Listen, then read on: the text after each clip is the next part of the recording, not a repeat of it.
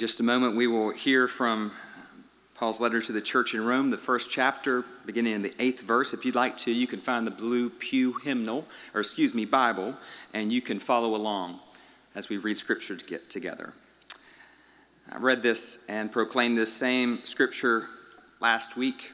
About this time, we were down in Cardenas, Cuba, in our sister church there, John G. Hall Presbyterian Church, to an incredibly faithful group of followers of Jesus Christ in that place. So it's interesting to read it again here in this place and to see the way in which the Spirit is working and moving. So let us listen with fresh ears to the Word of God together this day. First, I thank my God through Jesus Christ for all of you, because your faith is proclaimed throughout the world. For God, whom I serve with my spirit by announcing the gospel of his Son, is my witness, that without ceasing I remember you always in my prayers, asking that by God's will I may somehow at last succeed in coming to you.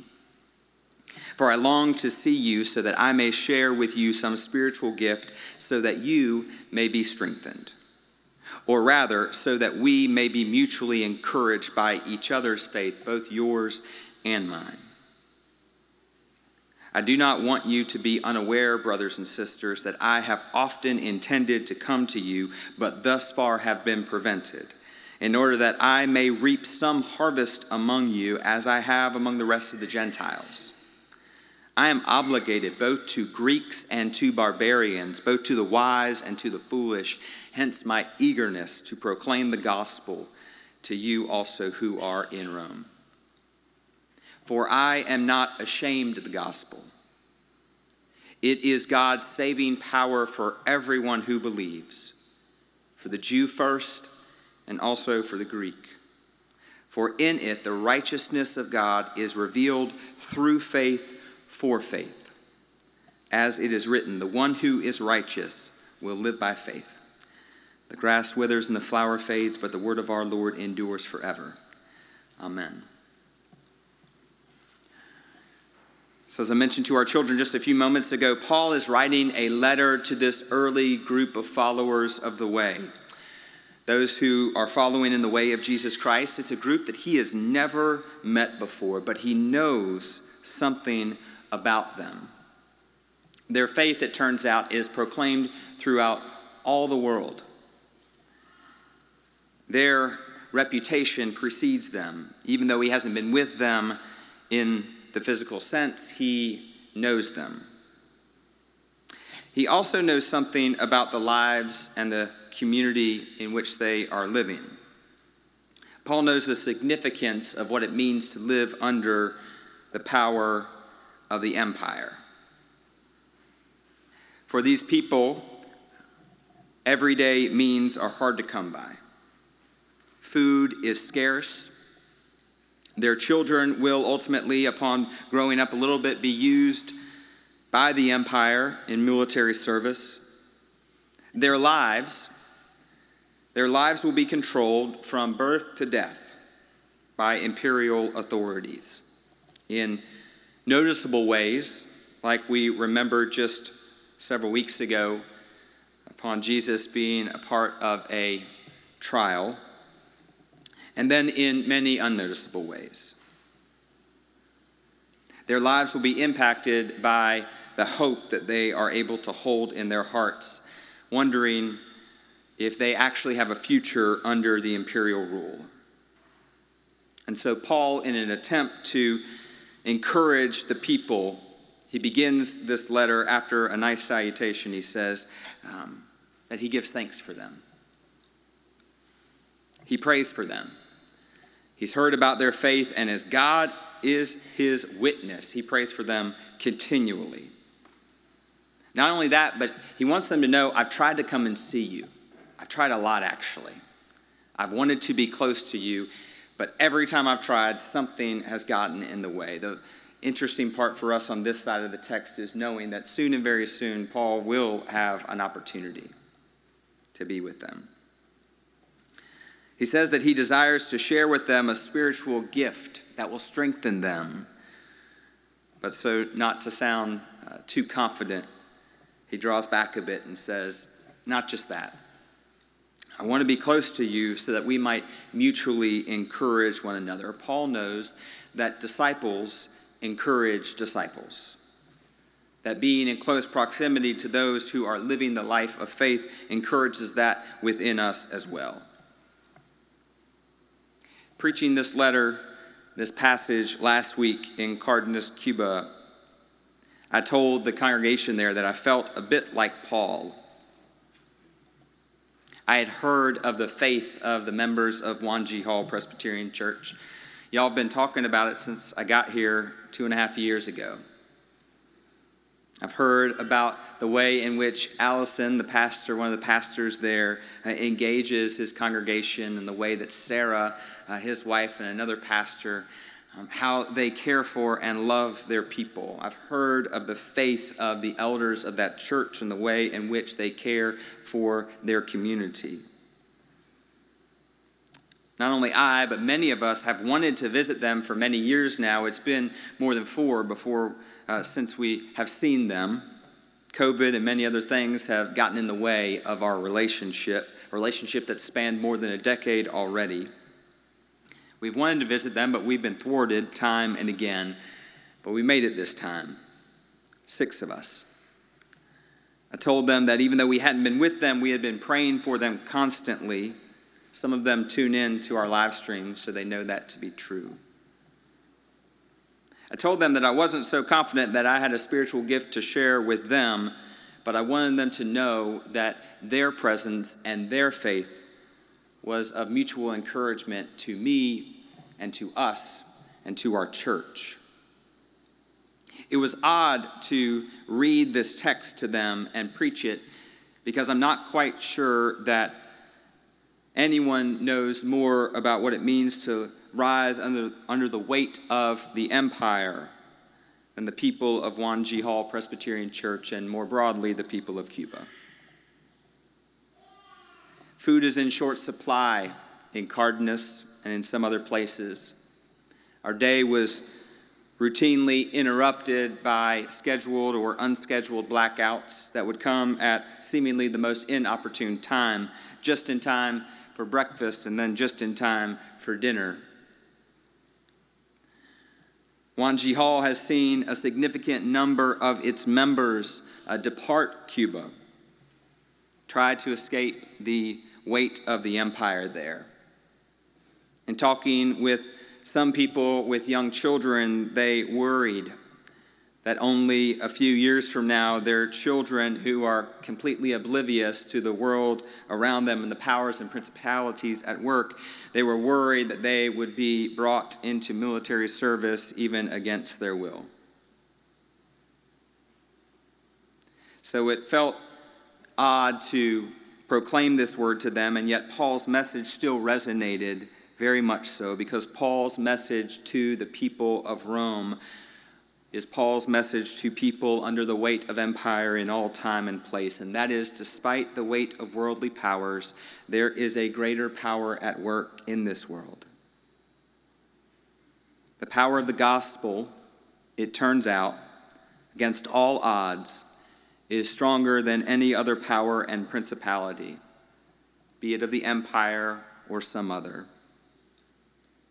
In verse 16, Paul says, "For I am not ashamed of the gospel. It is God's saving power for everyone who believes." And if you think that that is an empty platitude by a man who's never known the difficulty of the people of Rome, it is not. Paul knows what it is like also to live under the weight of the empire, even to actually be the weight behind the empire. And he knows that over time, that power, which we think to be inexhaustible, that power, which we believe to be unbreakable, that power does yield and will yield to the power of the gospel, which is God's saving power for everyone who has faith. This week we flew home and spent a good amount of time, maybe even an extra night in an airport hotel that we didn't plan to spend time in. It gave me some time to think. Paul had never met these people. He had heard about them, and he had wondered and worried over them. So Paul's letter for them was actually a letter that was to position them in a posture of hope. Paul goes on throughout the rest of Romans to talk about all sorts of hopes that he has for the church of Jesus Christ in Rome and amongst the Romans. And it made me start thinking about the power of a letter. Perhaps in the Lenten season, you received a handwritten encouragement from our prayer ministry, letting you know that they have been praying for you. Perhaps sometime in the past, you've received a prayer shawl of some kind. There are few things that are more encouraging than for someone to reach out to you and say that I've been praying for you, as God is my witness, that I've been hoping for you, and that I believe that God is working in and through you. So Paul's letter is actually more like a letter to the future church of Rome. And I wondered to myself this week what it might look like if Paul was to write a letter to you and your future self, or even to me or to our church even. And that's why I went in this little treasure chest that sits underneath the side table beside my bed. There's only a couple things in that treasure chest. There's a backstage pass to Travis Tritt from 1996. He signed it. There's Monday Night Nitro tickets from 1998. I've talked about wrestling before from this pulpit. And then there's this book. Did I Tell You? If you aren't familiar with it, and you specifically have a child that's kind of at a threshold moment, I really encourage you to pick it up. It's still in print. It's from 1985, I believe, but you can still find it. It's a message to children who are almost grown, written by Elizabeth Knapp. It's this question that maybe if you are a parent of one of the seniors that came forward, maybe you're asking yourself as they move to a new season of their life, did you tell them everything you needed to tell them? Did you encourage them in the ways that they needed to be encouraged, inform them in the ways they needed to be informed? Or maybe your child is many years from that transition, but it's still a question that you worry over. The author begins in this way: now that you are almost grown, I look back and I ask myself, did I tell you? Did I tell you all that I meant to tell you, all that I felt was important? Did I tell you, or was it lost in the shuffle of our everyday lives, the busy, full days when we taught and didn't know it? And what did we teach you? Was it strong? Was it good? Will it root you in something real that will allow you to grow with a firm and sound foundation? Did I tell you? And then refrain after refrain over the next few pages. And it's an important book to read, but what struck me again this week is this letter that my mom wrote to me at Christmas of 1993. She says this: at 12 years of age, you have so many exciting years to look forward to. There will be moments that you want to share and moments that are very private to you. I want you to know that I treasure each moment I have with you. Watching you grow has been such a pleasure for me. I plan to be here for you whenever you need me. I love you, Mom. She penned this letter about 6 months before she passed away. And so I go back to it often. Reach under the lamp at my side table, open up the treasure chest, and revisit the letter. And I wonder what it might be like to imagine the letter that the Spirit is writing to you or even to our church this morning.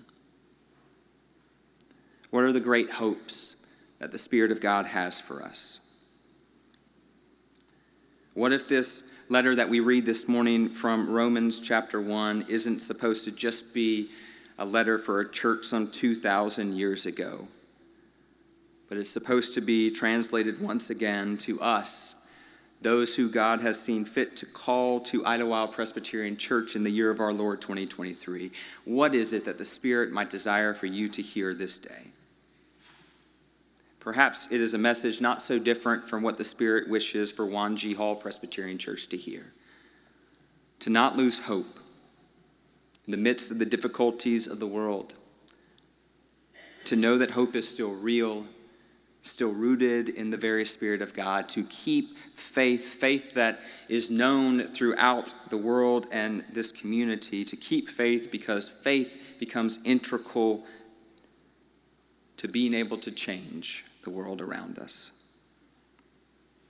I wonder if the Spirit of God might want us to know that God is still working in and through us, building up the kingdom of God in Midtown Memphis through Idlewild Presbyterian Church. But here's what I don't know. I don't know the weight that you are carrying today, that which you are shouldering and living under, that which threatens to steal hope and deprive you of faith. I don't know what that weight is. Maybe it's empire, maybe it's by another name. But what I do know is what Paul tells that early church, that no matter the other powers at work in the world, there is a final and absolute power. It is the power of the gospel to transform the future of each of us and the world. And what I do know is that, like my mother for me and like Paul for that early church in Rome, God is hoping us into our future. God is hoping you into yours. That we carry with us the gospel of Jesus Christ, which has the power of salvation for all who have faith. I wonder what letter the Spirit is writing to you this morning. Maybe you're on a threshold moment yourself. Maybe you feel weighted down, and I wonder if you might hear the whisper of the Spirit once again to you. To not be ashamed of the gospel, for in it is the power to save you and indeed the whole world. In the name of the Father, and the Son, and the Holy Spirit, one God, Mother of us all. Amen.